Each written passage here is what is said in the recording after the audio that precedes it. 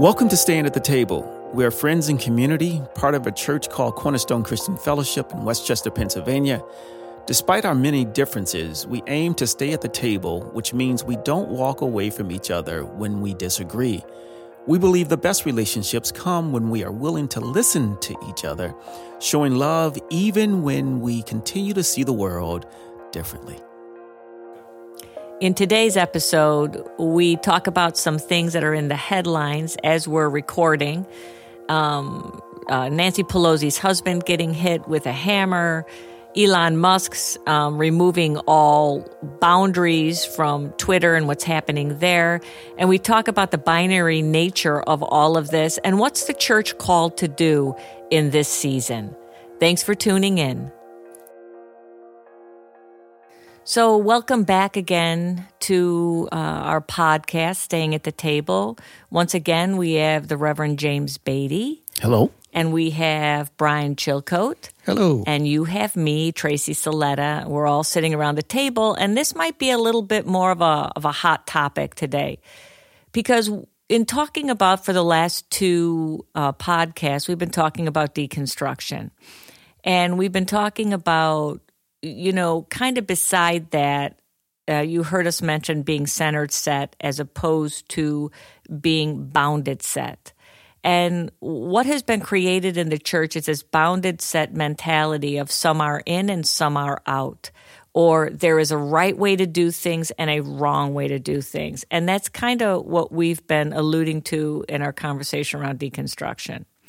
So what this conversation is about today and what is happening in the news right now, and you're going to be hearing this about 6 weeks later, is Representative Pelosi's husband was just hit with a hammer and attacked while the man was looking for his wife. And alongside of that, Twitter has released, Elon Musk just bought it and now has released all bounds of conversation. And so the N-word is flying on Twitter. And we're postulating in this podcast that binary thinking of right, wrong, that binary thinking has moved into politics and has also moved out into the vitriol of hatred, that people feel that it's their right, that they are so correct in the way that they think or believe that they can now begin on Twitter to throw out the N-word.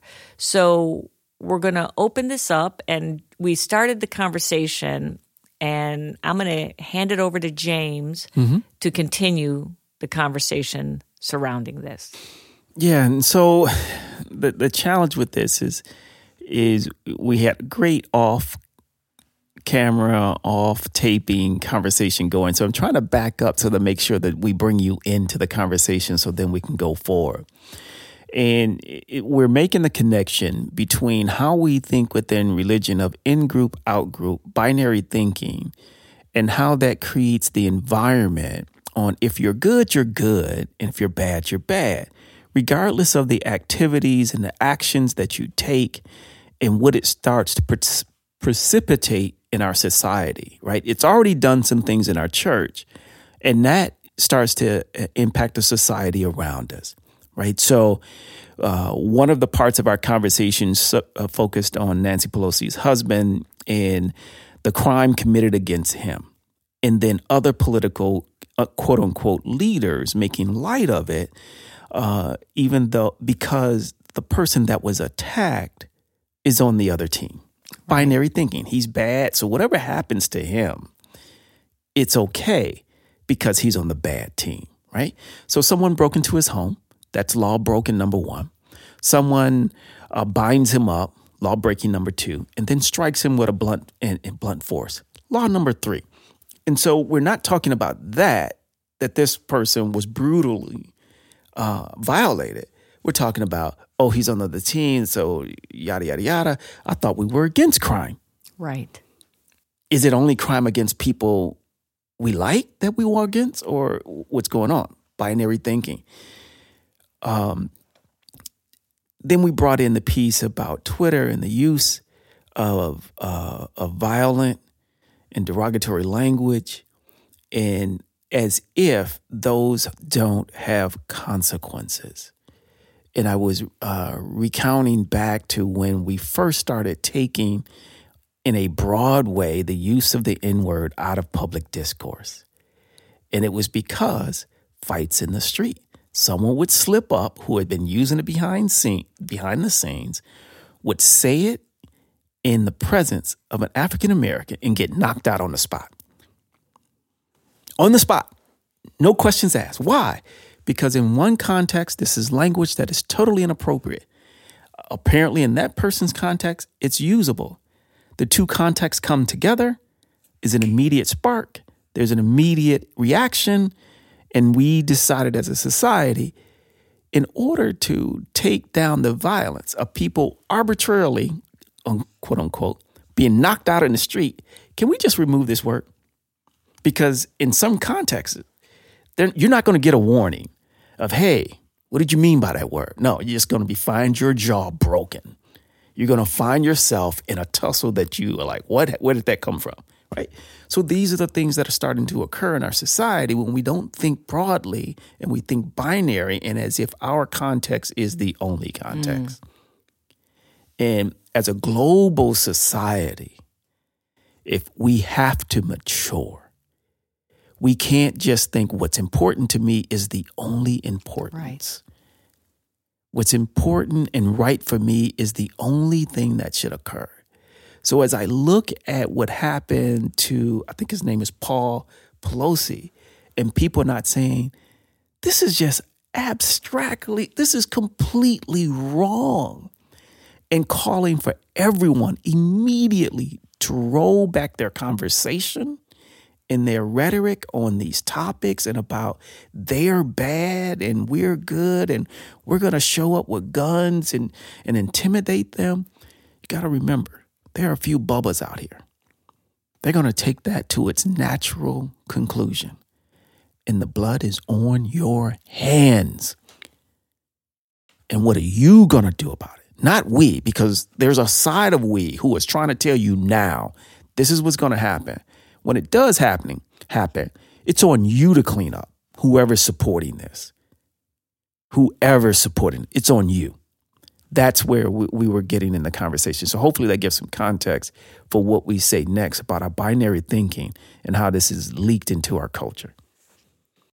Yeah, I think it's something like, as we were talking earlier, you think about a human body that has an immune system that as you mature from infancy up through adulthood, your immune system develops and grows and gets more, it gets better at fighting off diseases.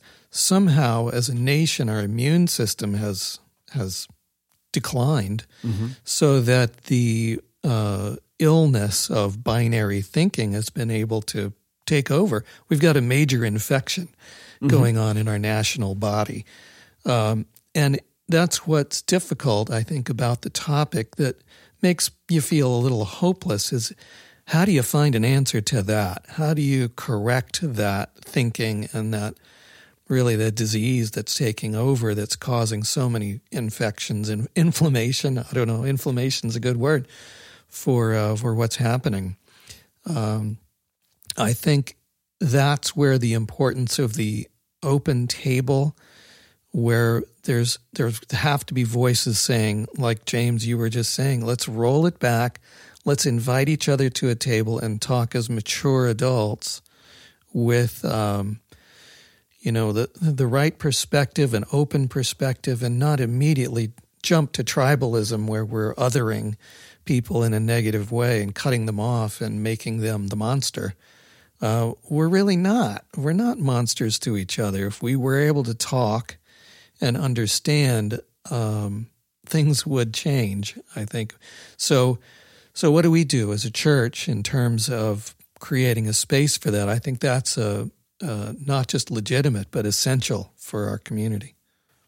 Yeah, I think it's very frightening right now, and I think what is most frightening to me is it is being politicized, so that when something like this does happen to Pelosi's husband, that everybody on both sides of the aisle should be coming forward, including every news station, and saying this is abhorrent and it's wrong. And that's not what's happening.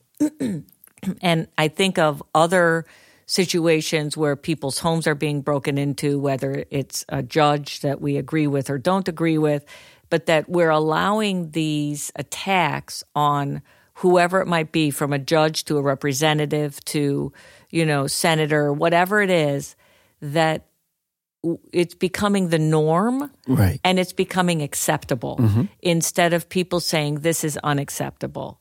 And I'm also looking at Twitter and going, okay, who is going to rise up and say, I don't care about freedom of speech here. This is vitriol. This is hatred.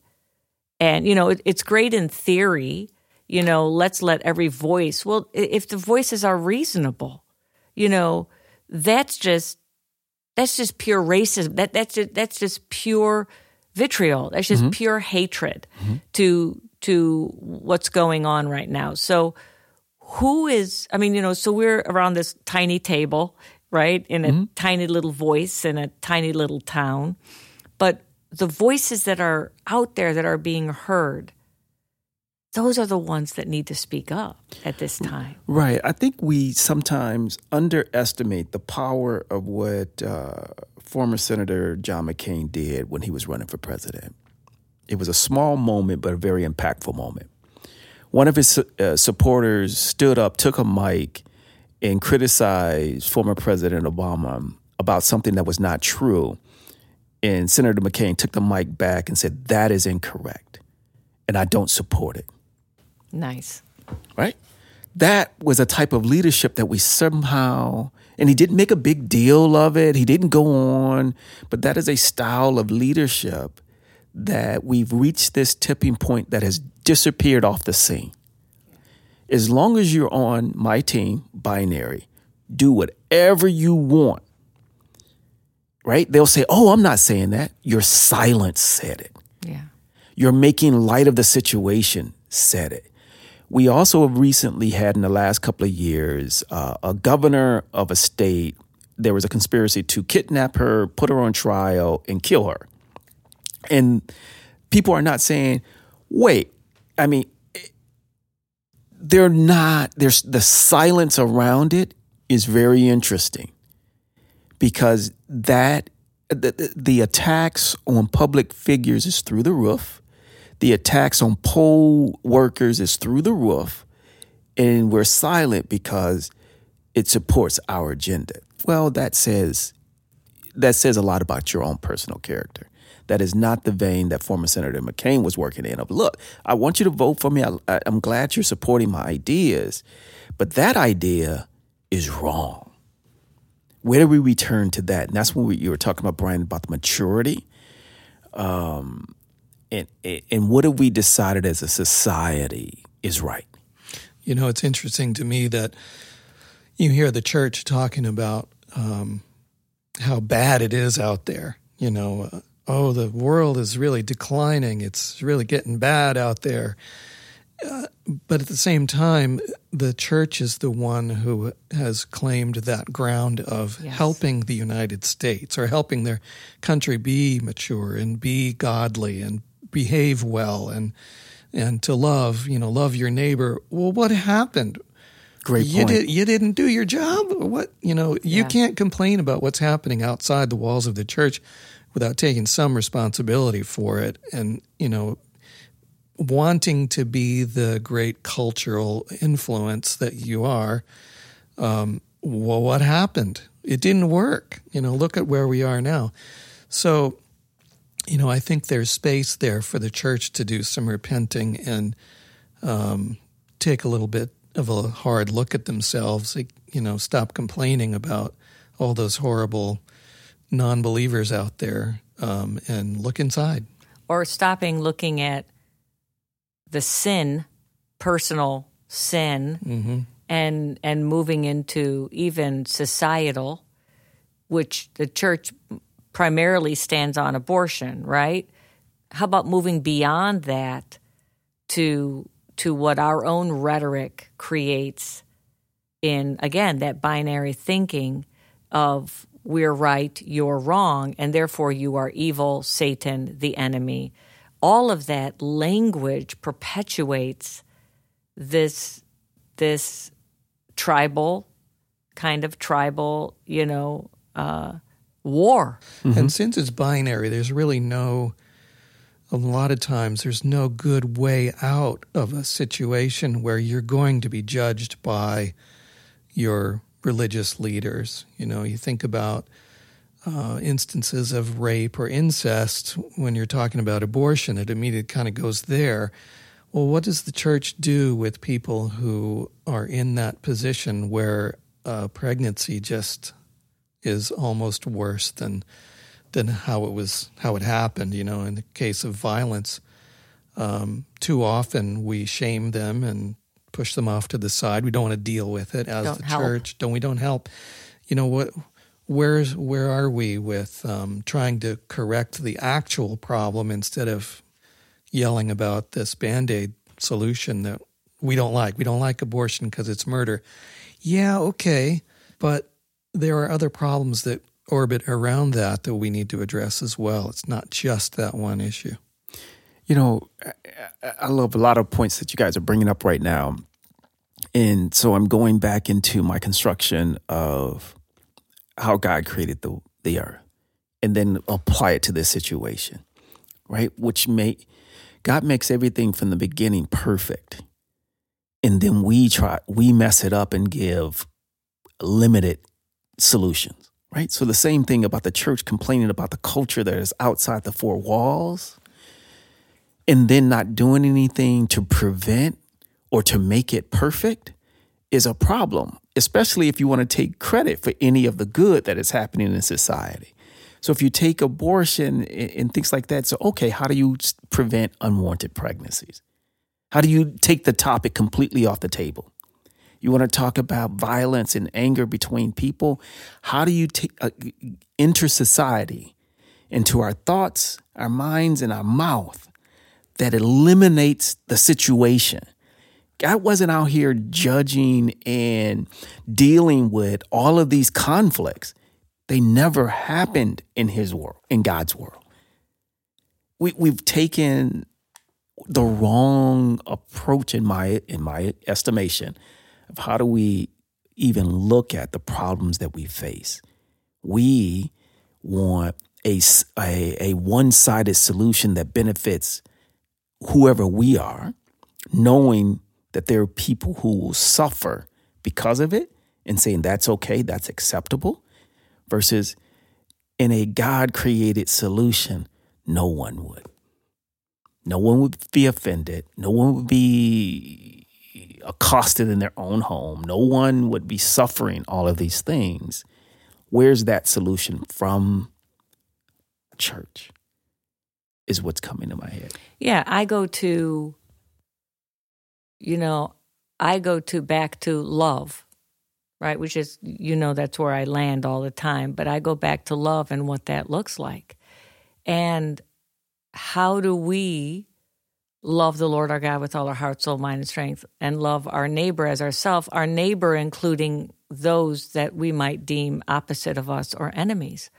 What does that look like, and how do we do that? And how do we do that in such a binary culture? And how do we do that when we're opposed? And I think going back to the church, I think if the church is about rules and regulations and intellectual prowess, we're never going to get there.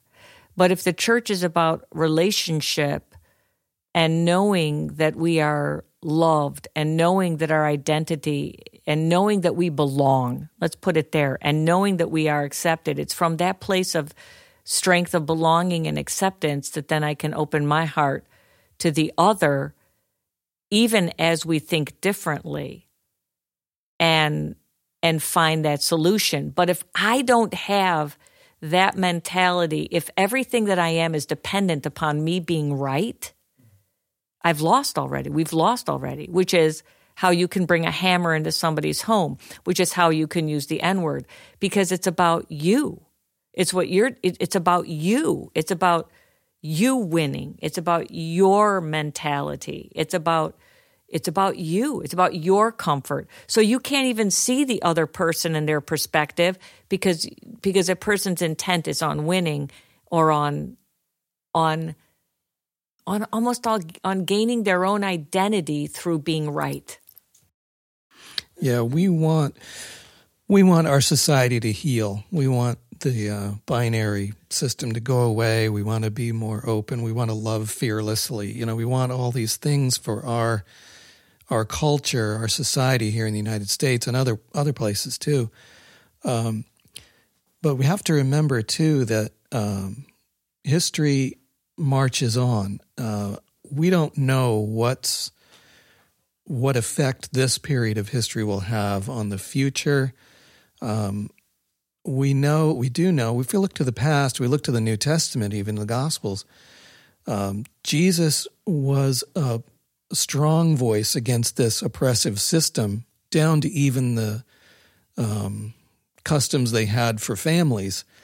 And he spoke and acted very strongly against the establishment, all the conflicts he had with the officials of the day who were speaking these things and reinforcing some of the boundaries between these people and those people.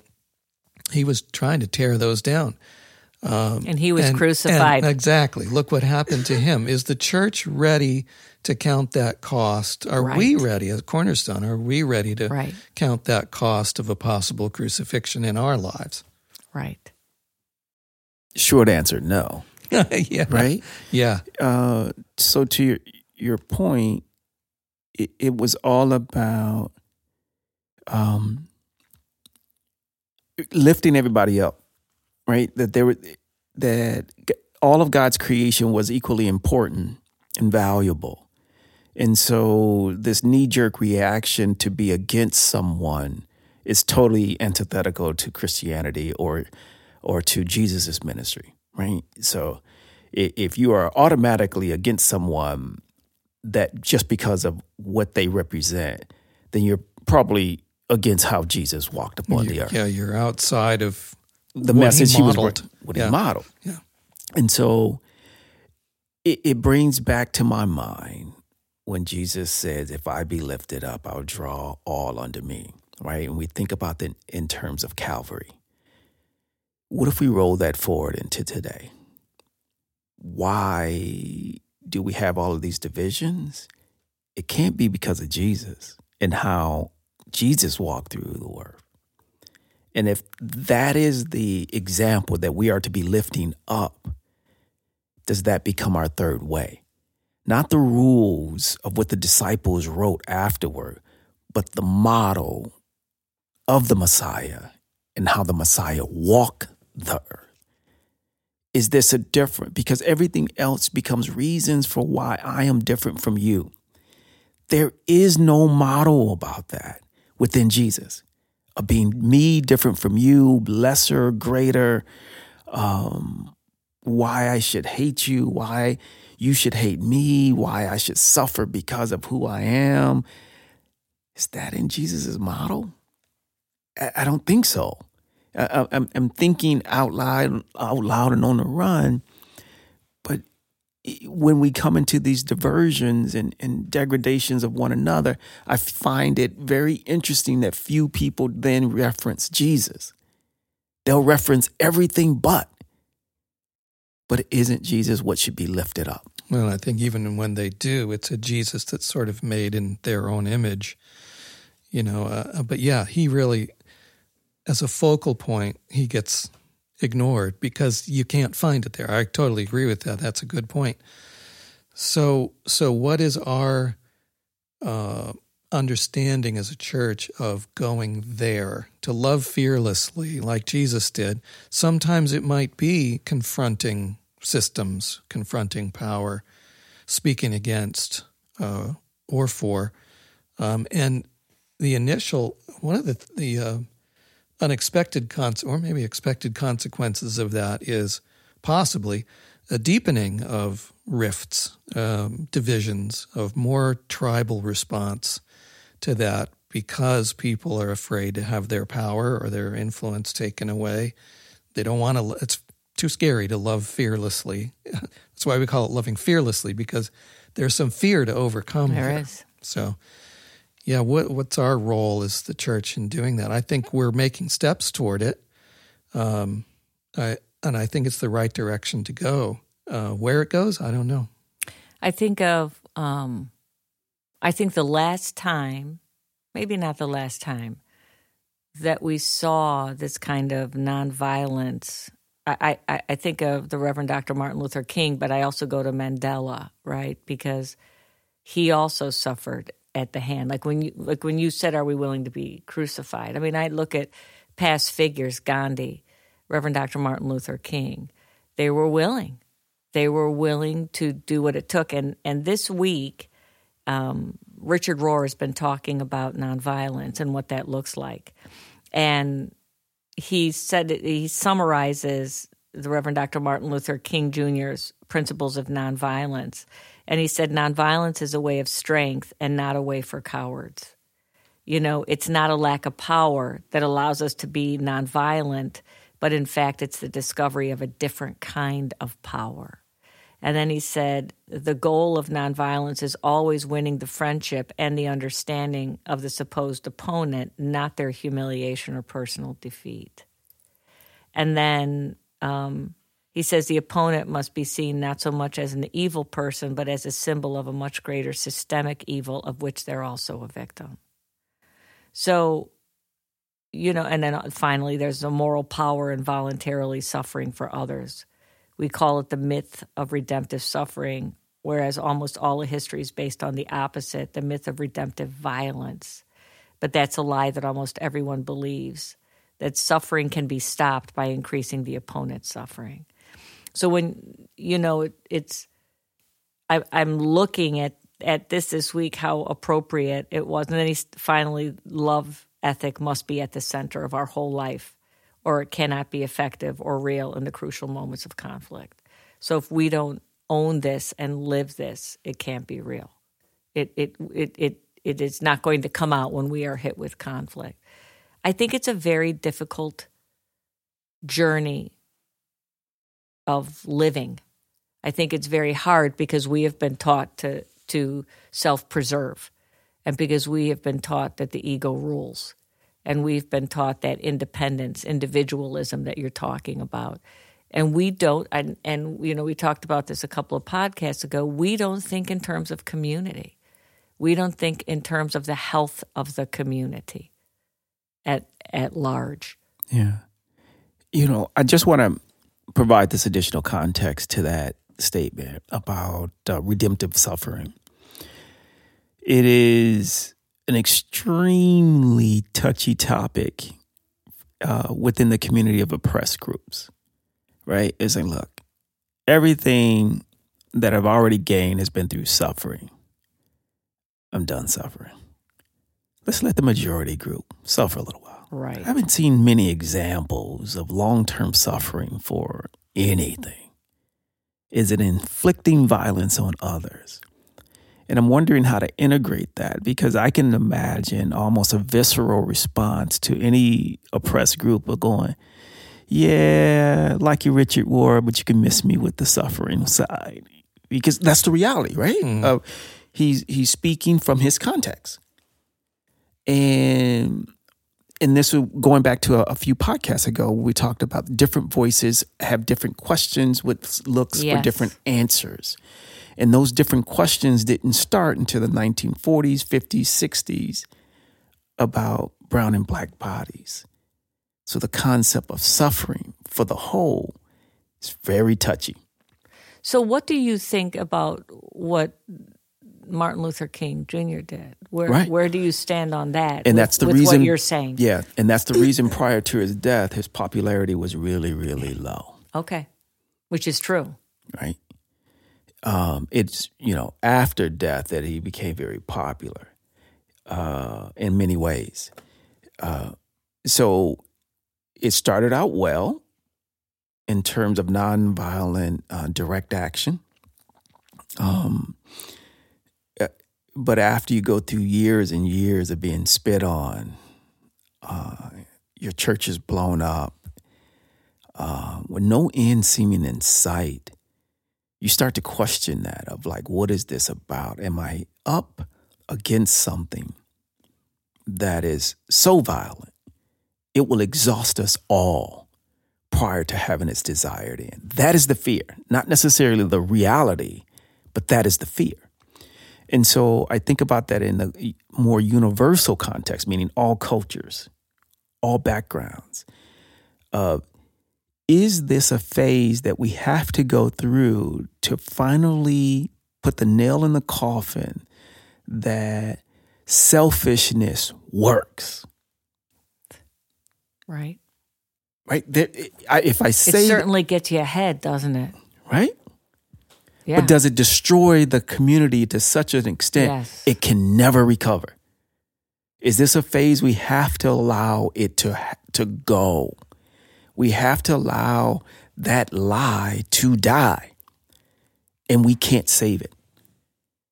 That's, again, the way we think, the way we talk on this podcast. We have the answers. Like, we explore different ways. We would love for it to stop today. We would love the church to be able to go out into the culture today and stop some of the violence and vitriol that we see.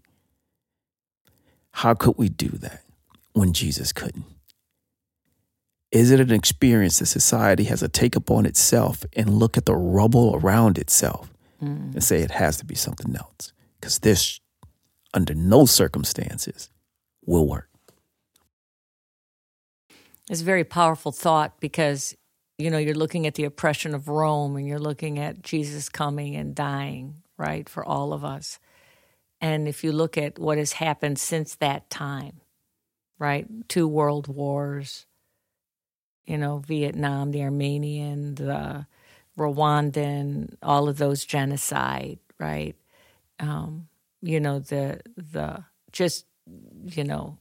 Auschwitz and the annihilation of the Jewish people. You look at it, in some ways it's gotten what seemingly worse, or at least the same, right? So it kind of brings up, it's not really the happy-go-lucky podcast, but it really brings up, what are we doing? Are we carrying out,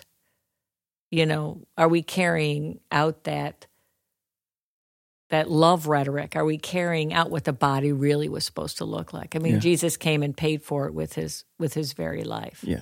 And it also, James, I'm skipping to another subject because my brain is going when you talk about, the nonviolence of the oppressed group. And I can't help but think about I'm just going to be sloppy, but what better way for the group in power to keep the oppressed group out of power is by buying into the nonviolent. I mean, I think that's what I hear you saying. It's how much of this is going to be on the back of those that are oppressed already. So now you're asking me to go into a nonviolent stance, and I'm not saying you're going to go out and create something, but in protecting myself from the oppression of the majority. It's just really good. It stirs within me what you're saying. Yeah. So in these podcasts, we talk about tipping points from time to time. Things come to a certain state where it is so out of balance that the whole society tips over to a new way of thinking and a new way of experience. And that has been avoided in Western society at the expense of a part of its society. And most of that has been Black and brown bodies, right? So the weight of the problems with the decisions that we make as a group has been disproportionately suffered by the Black some. And brown bodies. Yeah. And so people think the idea works, and it never worked. But since I didn't personally experience the problems with it, I'm thinking maybe it is working. Maybe it is. Well, for me, it's working. This is how we define success, and I have that. We won. Why would I change? And you say, well, don't you see the road we're on? Yeah, but I don't think it's as bad as you say. Yeah, I know this guy's house got broken into because he was thinking a different way, but it's never happened to me. Right. That was isolated. Yeah, that was a person who had mental health problems. Yeah, all these excuses. Instead of, as a society, I think the church does have this role of prophetic proclamation. And are we doing that right now?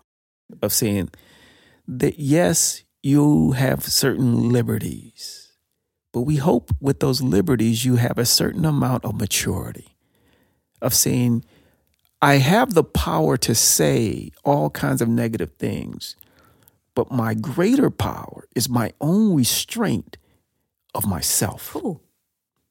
That is my great power. It is not that, I can say all these kind of offensive things. Aren't I great? No, you're a fool. Right.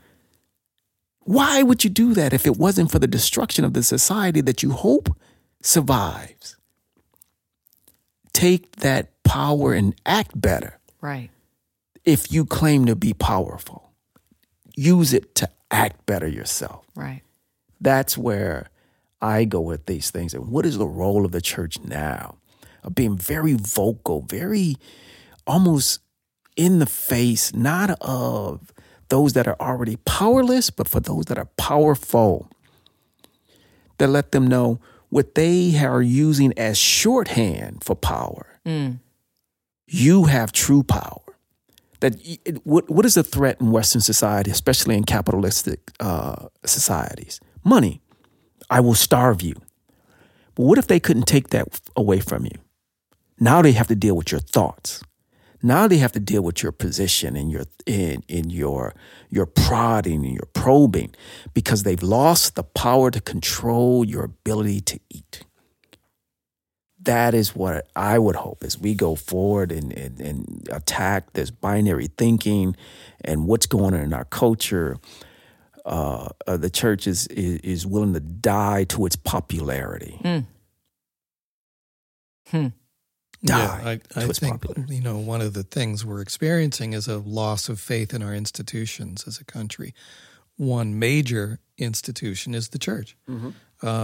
And there's a wide swath of the church that doesn't agree with that. They think that things are still status quo. Great. It's going fine. It's going how we want it. We're doing okay as a church. I mean, our numbers are declining, but we'll figure it out. I can't help but think that the decline and maybe demise of the traditional church in the United States needs to happen. I think it's actually a good thing. It's probably it needs a resurrection of some kind. That doesn't Reformation. Reformation doesn't look like it has, because obviously what it has been hasn't done much for our culture. We wouldn't be here talking about binary thinking and tribalism and violence and othering and all those things. We wouldn't be talking about that had the church been doing maybe what we would say, doing what it's supposed to do over the last 250 years. So. Yeah. Well, we have to bring this incredible conversation to a close again. Thank you. Thank you for these poignant thoughts. And again, thank you for tuning in and taking a listen with us and staying around the table with us.